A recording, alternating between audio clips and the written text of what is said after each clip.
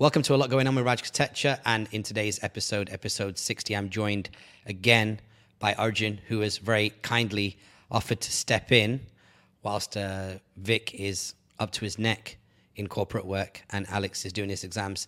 Thanks for being on the show again, Arjun. Thank you for having me back. Wow. How was last week? Did you hear back? Did you listen back to the episode? Of course I listened back to the episode. I love the sound of my own voice. Amazing, yeah. Me too. Do you do that thing where if you ever post a story, you're the kind of person to watch it back throughout the day, like just again and again? All the time. Yeah. No, I actually listen. The best thing about ALGO is I actually listen as I participate as the host, and I listen back. Like I think you know this from just times that we've hung out. One of my favorite mixtapes in the world is my Ibiza. So I'll go back and listen to it, even though I made it. And then the Golden Chamber mixtape with Wu-Tang Clan is one of my all-time favorite mixtapes, even though I participated in it. And going back and watching Vayner World is one of my favorite YouTube videos to go watch, even though that's one of my concepts. So it's like, I'm a big fan of my own stuff, man. Like, what makes it your favorite? Could you repeat that? The voice didn't come through. What makes it your favorite? I feel like specifically like the My Ibiza mixtape. Yeah. Because think about it. If you listen to the Thriller album and you enjoy it, just flat binary, you enjoy it. And then you get Quincy Jones's perspective where he tells you about some of the musical choices. You get stories from engineers that were in the building. You get Michael Jackson specifically to talk about it. The more that is revealed after the fact, the more you enjoy it because of the context. Now imagine you're the creator of it. There is no context to reveal. That's a downside. But you have all the context, which is the upside. So you're not waiting for the piece of art to bloom. You know the reason why you made those song choices. And if you remember as well, because we'd spoken, I think, even prior to me sending you the first copy of my Ibiza. And you remember where I was in my life. It was 2012. That March, I'd gone to Ibiza for a friend's stag do. It was my first time going to Ibiza. I was 14 years into a career in nightlife. So I had experienced a lot, Miami, other cool spots, Thailand, whatever. But Ibiza is a rite of passage when it comes to partying and nightlife. And so I went to Ibiza. It exceeded my expectations. I went with a bunch of rich brown boys, so we did everything VIP, and I had to do the same. And so we got to experience 3 nights of the best that Ibiza had to offer, from tables to shows to this to that. So I went, when it comes to house music, from not 0 to 100, because I always loved house music being from Manchester, but I went from 40 or 50 to 100. And then I just bought my house that year in 2012. And I'd just gotten in shape. I was down to 63 kilos. I was single. I was traveling the world. I had crazy dough, like crazy dough. And that's what I enjoy like so much about it, is that I know all the nuances. I know the people I'm thinking about when I chose certain songs for that mixtape. So yeah, I think there's something very intimate about your own work, right? When you play it back, you just know what's going on behind the scenes. Even with Vayner World, certain questions that I asked. Yeah, see, there's so many parallels between Vayner World and my Ibiza, because I remember, like with my Ibiza, you're picking quotes, and I remember you telling me how much some of these quotes either impacted where your head was for that mix, or where it was just in your life. And I think the same is true of Vayner World. Like there were questions that you were excited about some of the quotes in almost the same way that you were mad excited about some of the questions that you were going to ask Gary. But I feel like you played both of them quite close to the chest. Like for you giving me that description now of like where you were with my Ibiza, I don't think I've heard that before. Like everything together, which is I can't listen to my Ibiza sometimes. It's too triggering, because I was going through I was living like what you remember, like you were there. Like I was living the life. Like I could listen to, you know, Drake's first couple of albums and be like, yeah, that's pretty much how my week's gone. Like, do you know what I mean? That's a rare thing. And then the quotes, you know, 12, 13 years ago to be, or 10, 11 years ago to be putting like Seth Godin quotes in a mixtape or Gary Vee quotes in a mixtape, that was unheard of at the time. Not only was it unheard of as a concept, people hadn't heard of those people. Yeah. So, yeah. Was I it the love my own right time shit. in your life to drop my beat? Like, if you could pick another time to timestamp with a project like that. No, that was the best time. Because I'd peaked.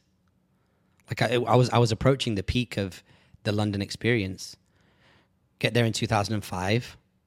3 years later, Gherkin for my 28th birthday party. So that's Yeah. 3 years after landing. And then 3 years after discovering Gary Vee, we're doing Vayner World. You know, Russell Peters' thing is already popping. Had already popped off and was killing it. Mobo Awards, killing it. Wu-Tang Clan project, great. There's just been, from 2005 to 2007, there was a lot of wins. A lot of big wins that started to compound. The selling of content next to The Guardian. I think Thingy was online by then as well, wasn't it? Wasn't Sync online as well at that point? Yeah, it was. I don't Yeah, it think so. was. Because Sync's over 10 years old now, and it's 2013. So Sync had either launched I think or it was in was the about to process launch. though. Yeah. Yeah, so for those listening, Sync is the one, basically the first like suburban karaoke bar in northwest London at the intersection of basically where all of the Jewish and Gujarati people live. So there's a lot of money around there in northwest London, and I was involved in co-founding that and did a sweat equity deal. So yeah, man, that end of 2012 was a ultra special time. It went higher though, you know, by 2013 because that was Vayner World. So that was 10 years ago. This last couple of weeks. Yeah. I What love about you? how Do you like your own? Go on. Go ahead. I love my own stuff. Like, and for the exact same reason. And my thought was, isn't it incredible how really good pieces of content usually mean more to the creator than it could ever mean to someone viewing it, because of all the perspective. Like you were saying, that you don't really have anyone telling you stuff that you don't know about it, but it's almost like self-reflective therapy, where actually you get to dissect how you've essentially in your own language, one that you speak, understand fluently, and that probably no one else knows, have stamped and spoken to yourself in the future about where you are. And yeah, I've got pieces like that.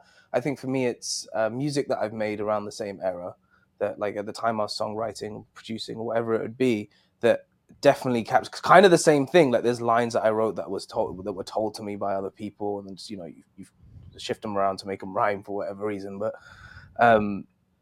yeah, and even more recently, like I love timestamping my own journey, not through accolades, achievements, awards, but through, oh, that was a period in which I ran a campaign for these people, and the reason I made it a little more dark or shifted the colors this way is because I was feeling that way. And like I definitely have a 6-month span of like using certain color palettes just because I'd just broken up with my ex-girlfriend and I was just feeling that kind of way. I'm like, I'm just gonna make sure that everything I create, because I think that we're quite similar, it's truly reflective of who I am, is on. And we have the benefit of being able to pay attention to things like the way things are edited, cut, colored, sound, feel, is actually a reflection of where I'm at, with obviously a mix of the client brief if that's what's going on. But yeah, definitely got pieces like that. Yeah, it's important. It's important to do that, and I'm also cognizant of the fact that, people say like, oh, I was the first person in my family to get a degree, or I was the first person in my family to get a job, or I was the first person in my family to, whatever it may be. Because especially with the generations that came before us, there was a lot of change, right? You're talking about like farmers and shopkeepers and factory workers, right through to like our generation, doctors, psychologists, and whatnot. So I'm quite conscious of the fact that I'm the first person in my family to have produced this much content. Like I produce more content than most people on the planet. Period. But think about like future generations that are like gonna look back at my content and be like, oh yeah, like we can literally see this guy like working it out in front of us. Like when we did the Gherkin for New Year's Eve 2010, we started recording that from the moment we walked in, when the stage wasn't in the right place, when the mics needed to be set up, all that, like that's all documented, albeit on tape. It's now been encoded, but that's all documented. I'll tell you what the craziest one is. I don't know if you saw this on my Instagram the other day. It came up on my YouTube, and it was the video that you shot at the Dukan podcast, where Oh yes, I saw actually you posted. yeah, so I reposted it, and to your point about it capturing a moment in time and it being this kind of like very significant diary entry, is that was the clip where I was like, that's the hustler's mentality. You'll never see me any other way. I'm going to win. I'm going to win. I'm going to win. I don't care. And I watched that clip when it came back on my Instagram memories, actually. I must have watched that clip about 5 to 10 times just on memories, just to be like, yo, is that where I was at? Is that where my head was at? That in 2017, I would just pull up to a podcast and just spit it like that. Like it was, and you remember the premise of that video, earlier on in that video, I say, look at the week I've just had. Yeah, I was going to say, like, it was the end of a week of yeah. and actually, it's not even, I don't think the B-roll in that does it as much justice as you could do, but I don't really know how you're meant to encapsulate a week like that other than like a feature film. But like, same for me. Like I look at that back and just, you pick the right footage, and this, I guess this is what it means. Like, you edited that actually very close to the time it was. This isn't like a piece of content that came out like a year ago and now you're putting it out. It was a very tight window in which it came out, because if I'm not mistaken, the current podcast came out quite quick as well. And the clips that you chose, like the things that we were in love with, I don't know if we would have picked them again. Like, there's that one shot where you're a silhouette, where it's cool. It doesn't quite make sense in the sequence if I'm using like an analytical brain. But me and you both saw that shot, and I was still new with my camera. I was like, I don't know, this fucking exposure isn't right. But it hallmarks this. It was perfect for that week, and it does the same thing to me. It just takes me back to this week that my mentor's flown me out to Dubai, wild in and of itself, on the merit that I'm able to run around with a camera and just keep it nice. Yeah, and it was so uncommon as well. Like, do you remember we went to that hospitality executive's office, and we were sat waiting for the meeting, and it's like the idea of, people get freaked out if you walk around with a camera following you around in general today, but in 2017 or whenever it was, to be sat in the lobby of a big, huge corporate office, and as you're waiting, someone's filming you waiting, and then as you stand up to shake hands with the CEO when they come out, that you're both being filmed. I mean, that was a head fuck, you know what I mean, for a CEO, especially here in the Middle East at that time. No, it was really progressive stuff, man. I've got to say, like, it's weird, like, everybody gets to a good place in their own way. So, like, we've just spent all this time talking about, like, are you a fan of your own stuff? Are you a fan of your own creativity? And I'm such a huge fan. But then you think about, like, the way that people tell you about, like, how to practice, like, self-love and gratitude and self-worth and all that. And you look at these videos on Instagram, and it's all like, so I wake up in the morning, I have my lemon water with, you know, honey and ginger and turmeric. Then I roll out my yoga mat, and then I place my right hand over my heart, and then my left hand over my right hand. I close my eyes, and I reflect, and I express my gratitude, and I allow the universe to tell me what it wants to tell me that day. And I'm like, nah, fuck that, bitch. The streets. Like, I just get out. I don't do any of that shit. I'm just like, I walk outside my house, and I'm like overlooking this beautiful turquoise water. I go hang out with my friend. We go do a 5K walk. And in that 5 minutes, I'm literally like, yeah, I'm the best. I'm the best. I'm the greatest. I'm the best. What a day to be me. Whoever gets to meet me, it's going to make their day today, you know, the dawn. Like, it's just like in my head. And it's none of this soft, slow, ramp up relationship with the universe. It's all stemming from inside me. Do you know what I mean? And it's amazing. It's beautiful. It's pure humor, because I've never seen you watch someone else make any kind of content and not be anything but proud for them. That they're actually just making content. They're like entering the art that you love. That's why it's funny, by the way, if anyone's listening thinking the opposite. But actually, the thing that I like about your view, what I think has, in my eyes, made you a master of your craft, or has at least segmented it, or at least stamped it as a behavior, is that you like when anyone enters your craft, not because you invite the competition, not because you want to analyze it, just come and enjoy the thing that I love doing, and come and make it for yourself. Like every time you've given someone advice that I've been around behind the camera for, or just heard, it's like just get started, just get moving. And I think that perhaps it's not very it's very subtle in the way that you do it, just inviting people into your home, basically, and just Literally. yeah, Yeah, I've literally invited people into my. I've done this one time where I've invited someone into my home, persuaded them that they should work for my biggest client. They've gone and worked for my biggest client. Then there's been some sort of politics, and then I've ended up leaving. Timing was perfect, don't get me wrong, and I got paid. yeah, But like it was, I tell people all the time when they're like, I'm lost, I'm lost, I'm lost, or I don't know what to do. I'm like, you should come into the content industry. And they're like, what do you mean? I'm like, it's booming. And I'm telling you it's booming because of all the people on the planet, I've been in the post-internet content industry for longer than most people. Like from the beginning of Web 2, I was in content. And I thought it'd be over by now. So if I'm sat here in 2023 telling you, hey, you should come into the content industry, it's not because I think the market's going down.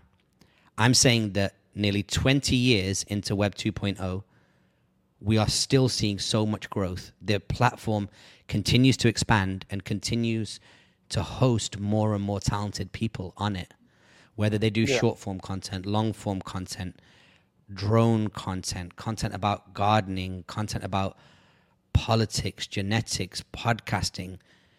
There's this whole genre of podcasting now, which is just aimed at giving men, for the first time in their life, an actual moral and ethical compass and operating system. You look at Alex Hormozy and Tom Bilyeu and Lewis Howes and Jay Shetty and Gary Vee, like for the first time ever, even though the most you'd see would be men at a pub or around a fire or something like yeah, that. Now you've got this global campfire that is podcasts aimed at men, where you can sit and powwow with Jordan Peterson, at least in your head, whilst you're doing a 5K walk or whatever. So it's like, I always tell people come to the industry, and it's so funny because a couple of weeks ago, last week actually, I sat with this young cat who knows me, and he's a bright dude, effectively. You know what I mean? Like he does his thing, and he sat with me and he goes, "So what have you been up to?" I said, "Here's where we are. This is where our companies are. These are our brands, and this is where we're making money."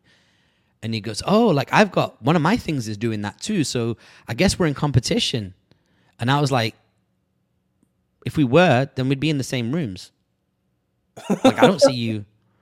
Do you know what I mean? Like yeah, I'm not in the lobby waiting to talk to the client that you're about to talk to pitch for the same deal. And you're definitely not where I'm at. So what are we talking about? What we're talking about, to summarize, and this is not like, oh, I'm a bad man. This is to say that there is so much demand from a raw economic perspective that still to this day, you could, having not owned a MacBook, not owned a microphone, never logged into Canva, never nothing, start your journey in the content industry today, and within 10 to 60 days, be an actual billing professional in the content industry. Whether you take to making thumbnails, or whether you take to writing copy, or whether you take to just being somebody who works on a bigger set and runs and collects water and sandwiches for the talent and for the producers, there is so much opportunity, and it's not stopping. It is an ever-expanding orb that is just looking for talented people. And even with the onset of AI, although we'll have a little bit of, we're going to see that the ocean change and some of the species inside the ocean change, there'll still be an ocean. Do you know what I yeah. mean? What are your thoughts on the first 6 months of this AI journey, or specifically regards to OpenAI? From an industry perspective, I think the subtle machine learnings that we have are, one, very powerful because they've been around for a while, but I think there's a universal consensus over the last 4 years, maybe leading up to the end of 2022, that it wasn't very good. And now I think the opposite is true. But what's been very interesting as well is that when you have conversations with actual platforms, and so like I've had the benefit of now having agency access to like the bigger teams that deal with you when you have bigger spends. And for a long while, the advice was always just use broad targeting, which is a terrible idea, or it was a terrible idea, which is just don't set any demographics, don't just let the AI figure it out. It was very obvious, or at least we talked in the last episodes about conspiracy theories. Here's one. It was very obvious that the reps for me were just convincing us to let the AI learn. And now I think enough people may have fallen for it, or it's just learned enough that we're in a place where it's like, let the AI do. It's certainly making low-level advertisers and low-level creators. Like I thought this when I have taken my last role, I managed to join, or I joined at quite a senior position. This would have been a terrible time for me to have started learning to make ads, because a lot of the tasks that I had that allowed me to use my brain, or like, we used to select placements manually, are now not even necessary. So the people above me know, like I know that the person that I'm training might not need to be picking placements or picking copy, like just paste 6 different ones in and the AI is going to figure out which ones are right. And so I think it becomes you're talking about you're talking about there, Arjun, like being in your vinyl era. Yeah. Like if we imagine that we went from we apply the metaphor of 80 years of recorded music, which is from vinyl right through to the MP3 or stream. You were the last of the people that got to play on vinyl, which is that you actually had to actively interact in almost like an analog fashion with the full set of options that Facebook targeting gives you. And AI was there, but it wasn't, it was there not to do, it was there to kind of, I guess, help. And in some cases, as it sounds to me, if I understand what you said, is that sometimes AI would not be helpful. Like you do a Hail Mary with AI. I think a good practical way of explaining this is that back in the day when we used to hit boost post on Instagram, you had no idea what would happen. And people were like hitting boost post is like basically just throwing your money down the toilet, or like wiring money directly to Zuckerberg's bank account. That's what people said. Whereas now you could probably rely on it to even not only target people from a demographic and selection point of view, but also even adjust the creative to then optimize that. So now you've got like a multiplier effect of the demographic targeting is better and the psychographic and creative targeting is even better. So you basically come out of the gate optimized, and that's going to allow each of these platforms to drive their prices up. That's going to allow them to make more margins and capitalize on what the R&D capex would have been to make this AI possible. Plus they're firing staff. So effectively what Facebook's about to do is Facebook's about to enter its own like 2.0, 3.0 era. And I think that's the reason why we've seen such a massive hike in Facebook stock price. I think they were up like 79% in the last quarter, is because they're shedding skin, they're shedding fat in terms of unnecessary HR, and they're allowing AI to enhance its most profitable part of the business, which is the ad revenue model.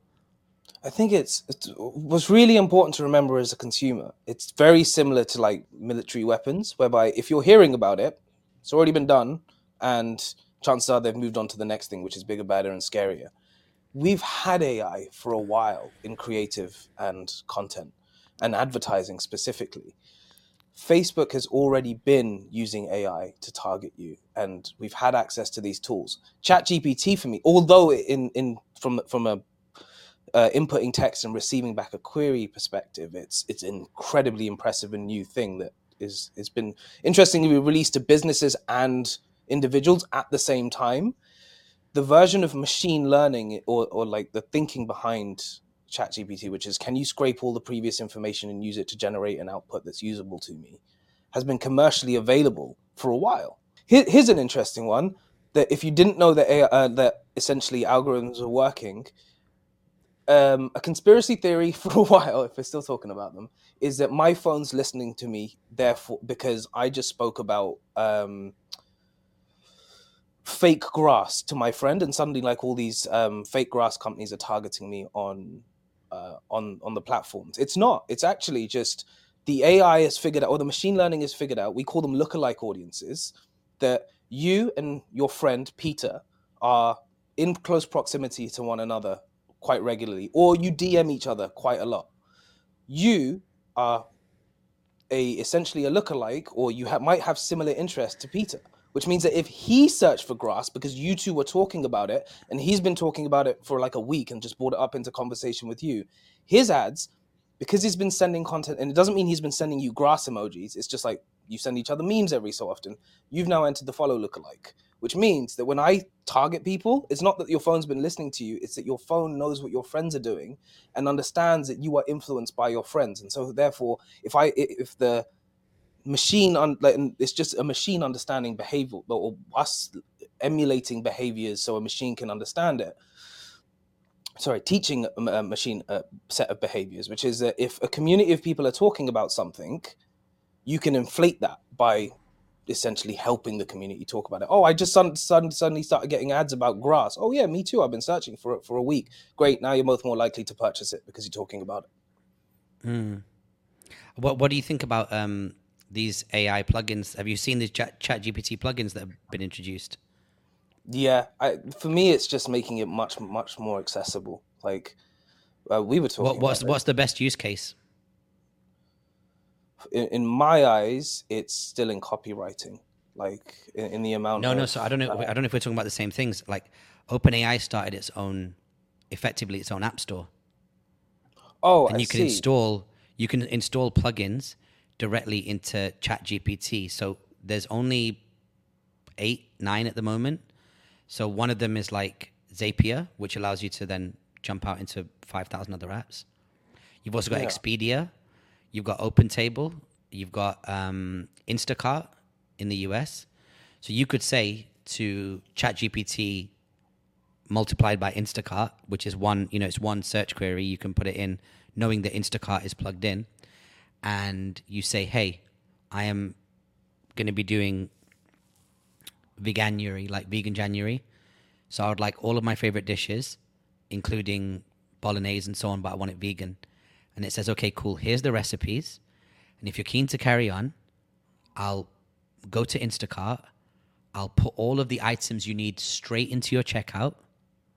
And all you've got to do is just go there and make the payment. And that's it. So the thing is that ChatGPT today can only generate answers for you based on what it has access to. And that library kind of stopped in 2021. But what it's saying is, would you like a live feed of Instacart or Kayak or any of these other platforms to do this for you? So what happens now when inevitably ChatGPT and Emirates or Google Flights comes together and you go, hey, listen, my sister's getting engaged in London at this time and I've got a conference in Amsterdam the week after. And it goes, okay, no problem. Here's some options for you. Like imagine Skyscanner GPT. Everyone's used Skyscanner, right? Skyscanner is already great at getting multiple different flights and saying, okay, your first flight will be on Delta, your second flight will be on Ryanair, your third flight will be on American Airlines, your fourth flight will be on Emirates. And if you patch it all together in a single payment, this is how you do it. That's what's coming next. To me, that's really, really interesting. Really, really interesting. Yeah. You see, I think it's because you're thinking like that. Our friend Suj has one of the teachings he always gave, or the prominent teaching he gave me, is the quality of your life is dictated by the quality of your questions. And it's almost upgraded to the quality of your life will be dictated by the quality of your prompts. Yeah. Which is like, if you don't know to ask that question, then, but to your point, what's the best use case for it? I don't know. Well, let me just push back on that point specifically. You can put in a low quality question. Like you can say, literally, like, because what's Siri set up for? Siri's set up for natural language processing, right? It's like, hey Siri, I want to be vegan in the month of January. Can you put together 15 recipes for me to make across breakfast, lunch, and dinner? And then it would be like, yes, here it is. But what ChatGPT is going to do, now that it's connected into, in this case, we're talking about Instacart, but soon it'll be Tesco, Waitrose, Sainsbury's, and so on, will say, no problem. This is what you need. So just let's really compare a ChatGPT use case for a normal consumer before and after the launch of this software and these plugins. So option 1 is the end of December. You want to go vegan in January. You start researching vegan recipes. You go to Google. You get 10 options on the homepage alone. When you go to a lot of these recipe sites, they're riddled with ads, they're riddled with ebook downloads, they're riddled with a bunch of junk, and you've got to sift through that to get your free recipe because you are the product and they need to advertise to you and wrap adverts around that recipe. Option 2, you don't have to be exposed to advertising.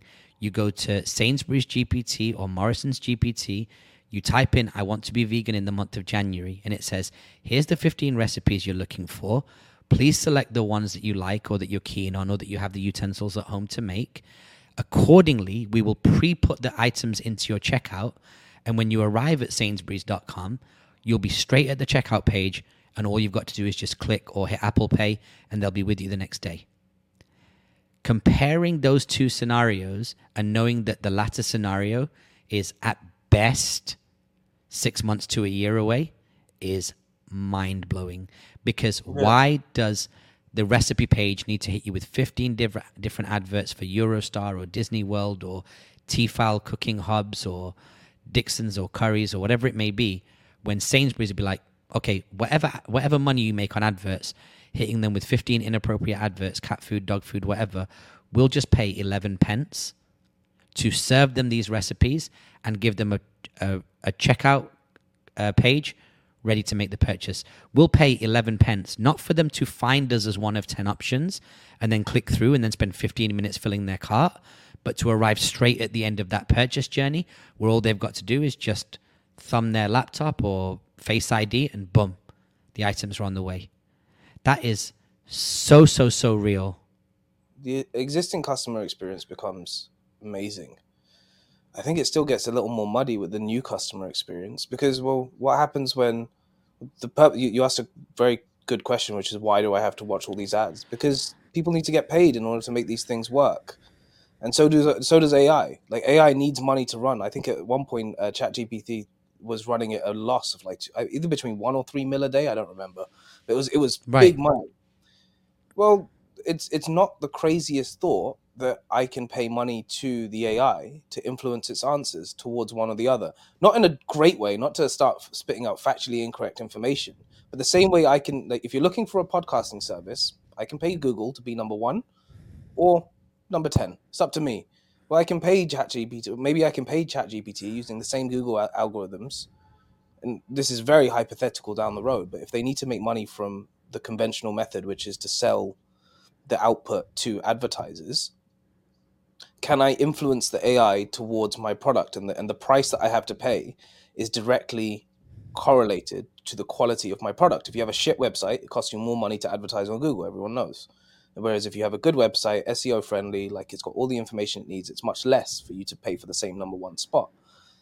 There's no reason that. Yeah, but like, how do we access? Okay, so let's just build on that. How do we access Sainsbury's website now? We search for it directly by typing in the browser. We maybe have an app on our phone, or maybe we go through Google. And if we're looking for a product, maybe Google has spent the most amount of money to make sure that product shows up first search. Now you just go to ChatGPT with the Sainsbury's plugin. You say, this is what I want. You bypass the whole web experience and you just end up at a cart. In fact, I would probably go as far as saying that it's probably likely at some point that ChatGPT won't even allow you to leave its environment. It will say, trust me, these are the items that you asked for. I've arranged them and put them into the equivalent of a cart. And right here inside ChatGPT, you can make a payment. You don't even need to go to their website. Sainsbury's then doesn't even care. You don't. Well, it's the same as Amazon, right? You don't necessarily go to the retailer's homepage to make your purchase on Amazon. You make it inside the Amazon shop. Right now, if you could say to me right now, you can do sponsored. Like there are the top 3 options on Amazon are sponsored. Like you can pay money to Amazon to rank 1. Yeah, this is where it gets different though.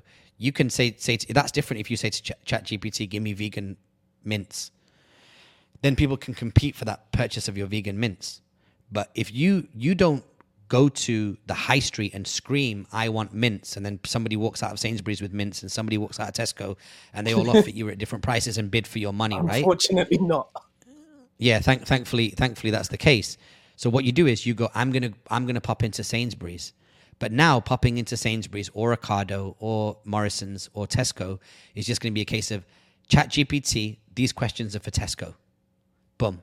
And why would you choose Tesco? Let's not forget loyalty points. Let's not forget proximity. Let's not forget, other things that would be benefits that you've already established with that brand. So the closer that these retailers are to their customer now, the easier they're going to find it when they offer them a GPT alternative, because all of the supermarkets offer delivery now. But the people that have won the business are the people that were closer to their customer beforehand, because you've already been a physical in-store customer of Tesco. Transferring over now to their delivery service is no different. You're not going to be a 10-year customer of Tesco's in your local neighborhood and then switch to Sainsbury's. If you already know Isn't that what you know. interesting?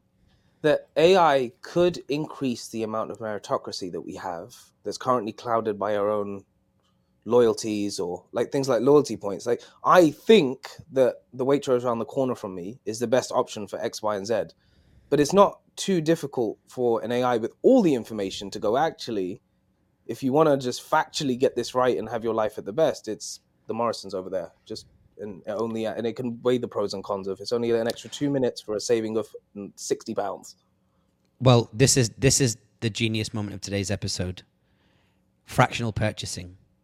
Because if ChatGPT is indifferent and you're having an engagement party at home and you've got a list of 120 items that you need, from plastic cups to stuff to do icing with, to forks, to plates, to this, that, you tell ChatGPT what it is and it says, look, on a adjusted basis, 16 items should come from Morrison's, 44 items should come from Sainsbury's, 11 items should come from Waitrose because only Waitrose do them, and I know that you only like the cranberry sauce from there.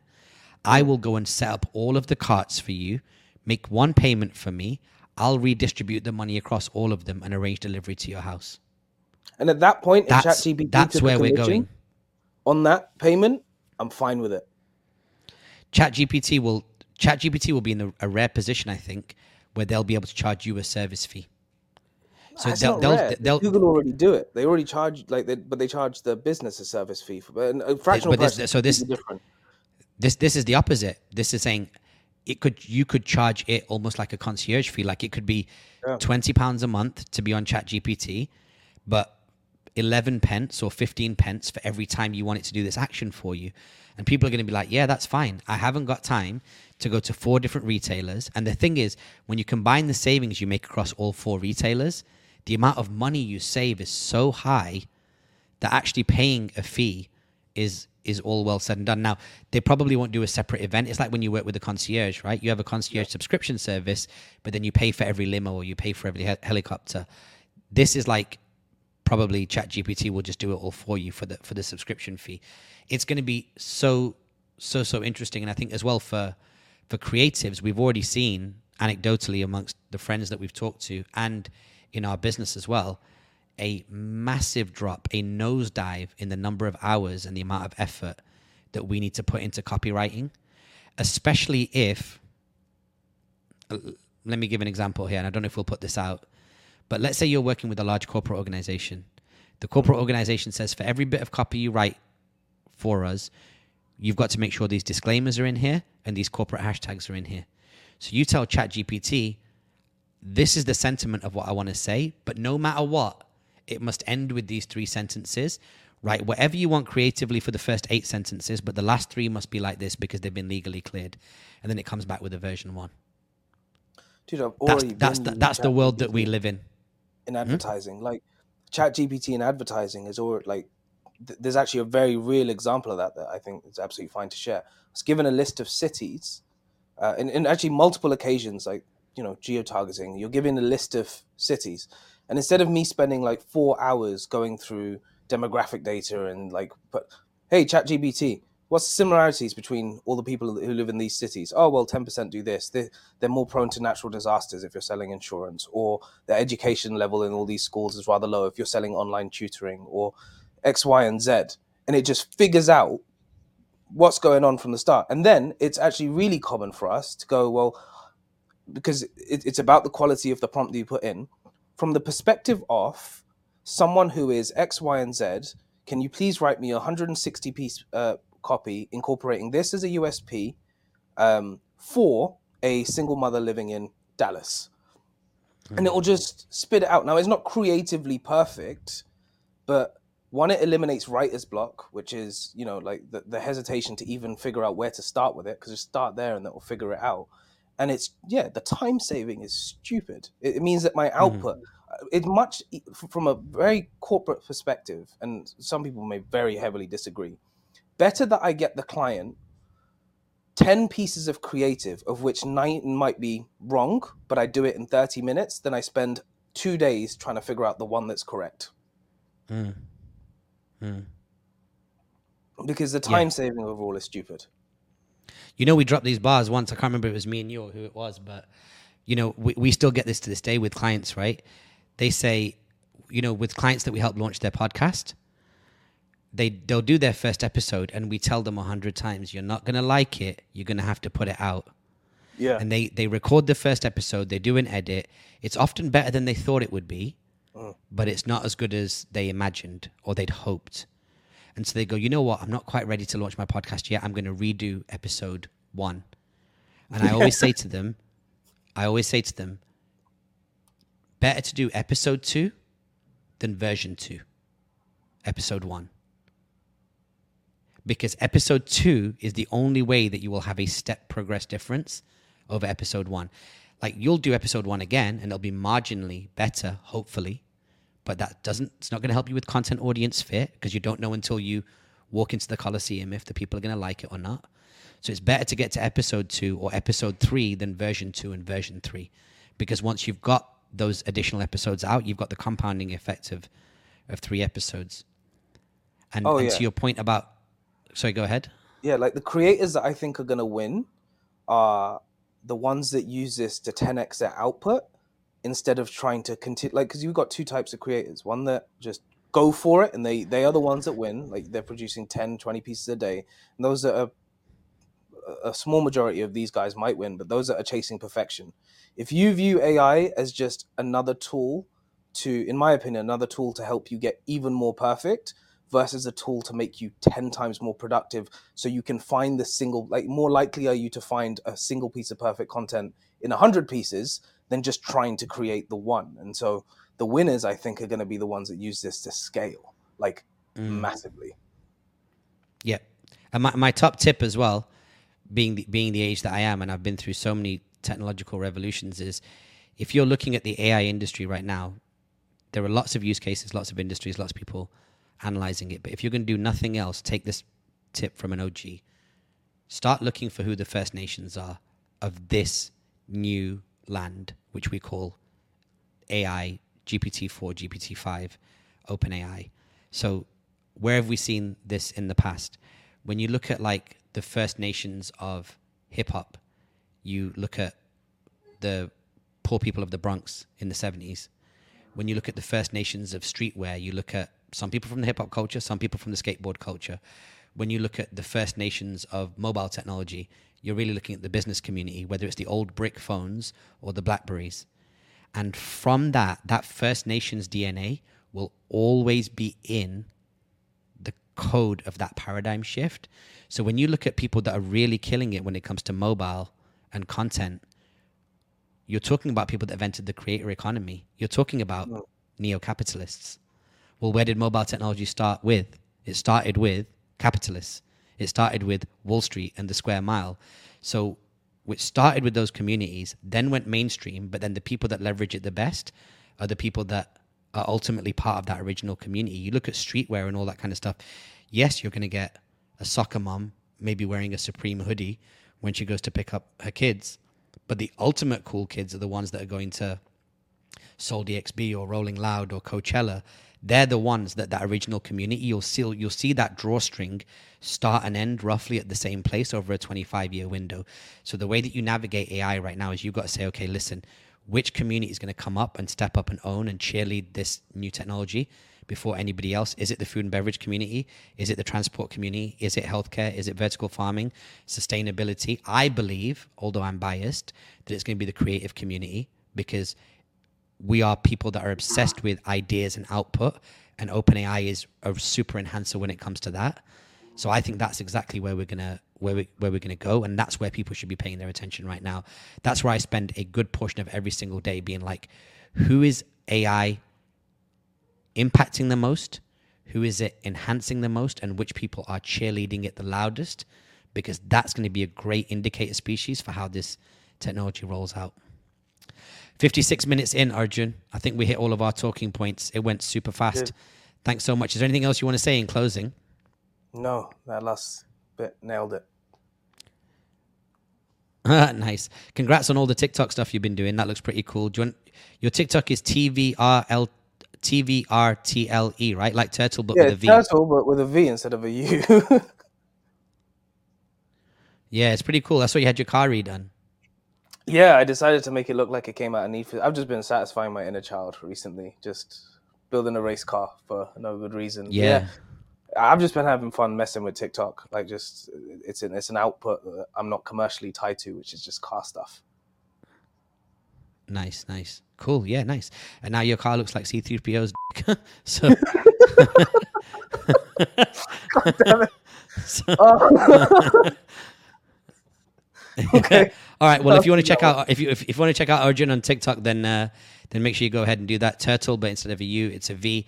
Thanks so much for checking out today's episode. Another one will be coming up at some point in the next week, I'm sure. But yeah, thanks for being the bridge here, Arjun. And like I said, I'm enjoying these episodes a lot. We're getting some bars dropped, and I'm really hoping that it benefits some folks that are out there listening. If it did, and you are listening, likes, comments, shares, and being a conduit from this episode to your ears to another smart person is all we're really asking for. Have a wonderful day, and thanks for watching the show. Next week, we'll have some other cool stuff to talk about. We'll figure that out in the meantime. Thanks. Peace.